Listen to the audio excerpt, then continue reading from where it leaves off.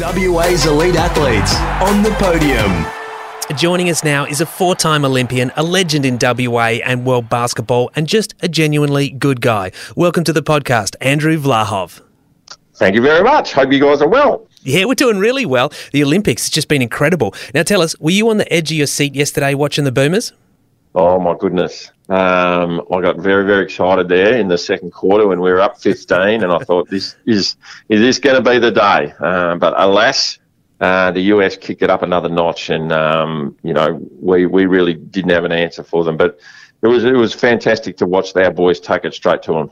And so what emotion did you end up with in the end? It's hard to say disappointment because I think they went into the game clearly as the underdogs. Oh, 100%.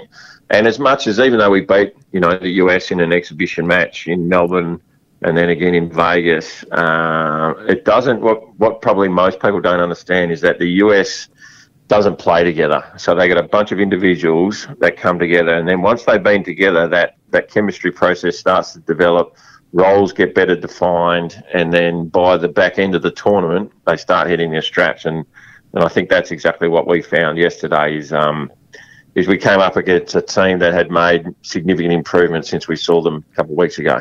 So, Andrew, how did the injury and loss of Aaron Baines hurt us, do you reckon? Yeah, it's a big loss because he's our big unit, and Bogues being out, his body basically, putting up the red flag, that left the big heavy work to Bainesy. It's hard to, quantify the loss, but you could mark it down as significant. But in saying that, in the same breath, I think Landale and Nick Kay have done a tremendous job for Australia. Yeah, I think they really stood up. I think you're 100% right there. And talking about people who've stood up, Paddy Mills, what about him this tournament? His leadership must have impressed you. Oh, incredibly. And, started with the honour of the flag bearer. But he's just a quality person, clearly, a really important part of the nucleus of that team that's been together now for 3 Olympics, and without doubt the on-floor leader. Our offence generally runs through his hands, and when he's on, we're on. But what's been really good, I think, in this Olympics is that we've been able to see that we've actually a bit more than a one-dimensional team, and that's been really good, and that'll also hold us very good for the future.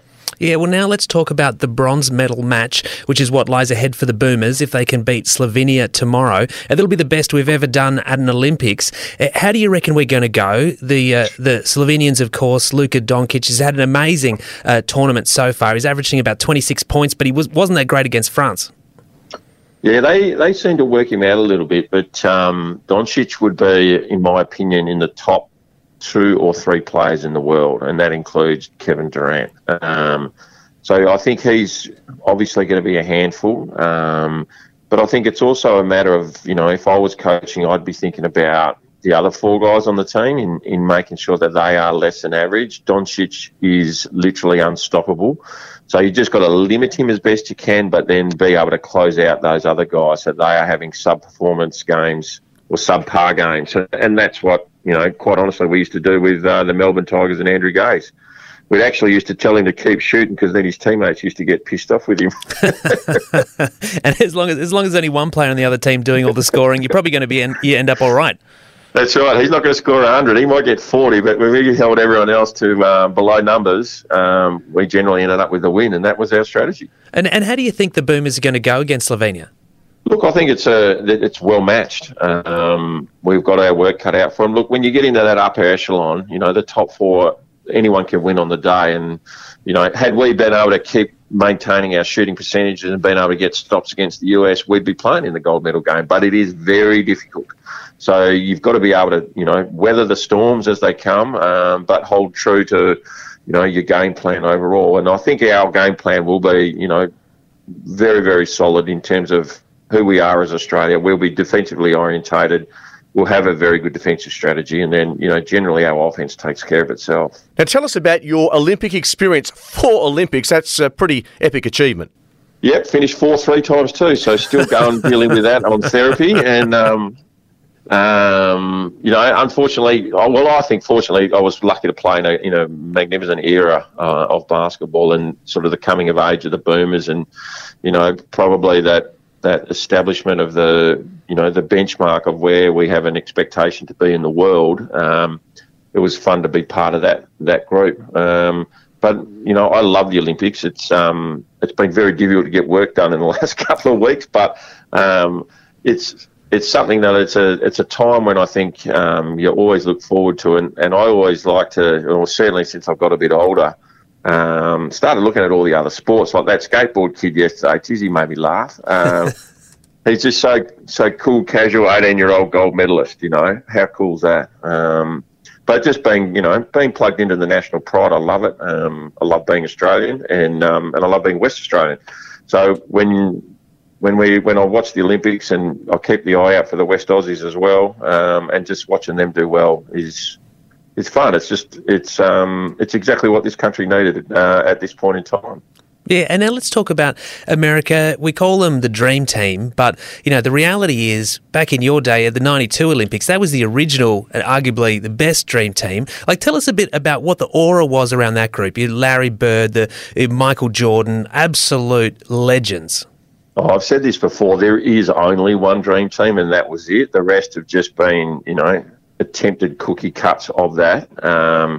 But you'll never get that many Hall of Famers, that absolute icons of the game, on the floor at one time ever again. And so when you look at, the ability of those guys, what they achieved in their individual and team careers, to then change the game into such a formidable unit. And mind you, Team USA in those later iterations haven't always won the gold. And that just shows too that the rest of the world has caught up, which is, exactly what we're experiencing here with Australia. So, that dream team was the best ever, and I can't see it ever being equalled. Yeah, and you can just look at the NBA, and you see now all of the different countries represented in that competition, and players doing so well as well.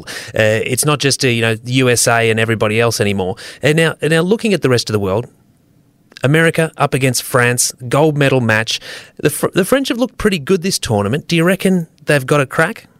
Oh, absolutely. They beat the US in their pool game, so they know what it takes. But again, I'll go back to my earlier point about the US that they saw in game one of the pool games is not the US that they'll see in the gold medal game. And so I think the difference France will see will be significant. But, France are no slouches. They've got, I think, 7 or 8 NBA guys themselves. And then again, playing for, the whatever they call themselves, the Blue or the Frogs or whatever they are. They would be, used to playing with each other. So their team chemistry will be good and probably better than the US. But just on pure talent levels, if Durant plays like he did against us, I don't think France has got much of a chance. And do you think there could be a bit of a revenge in the air for the Team USA? Because in that game against France, they were out of sorts. Lillard, he was throwing up bricks. He couldn't hit a shot to save his life. Durant didn't play well. Afterwards, it looked like, it wasn't so much shock as... And maybe it was shock. There was just a look on their face of complete disbelief that they'd been upstaged at the Olympics by France.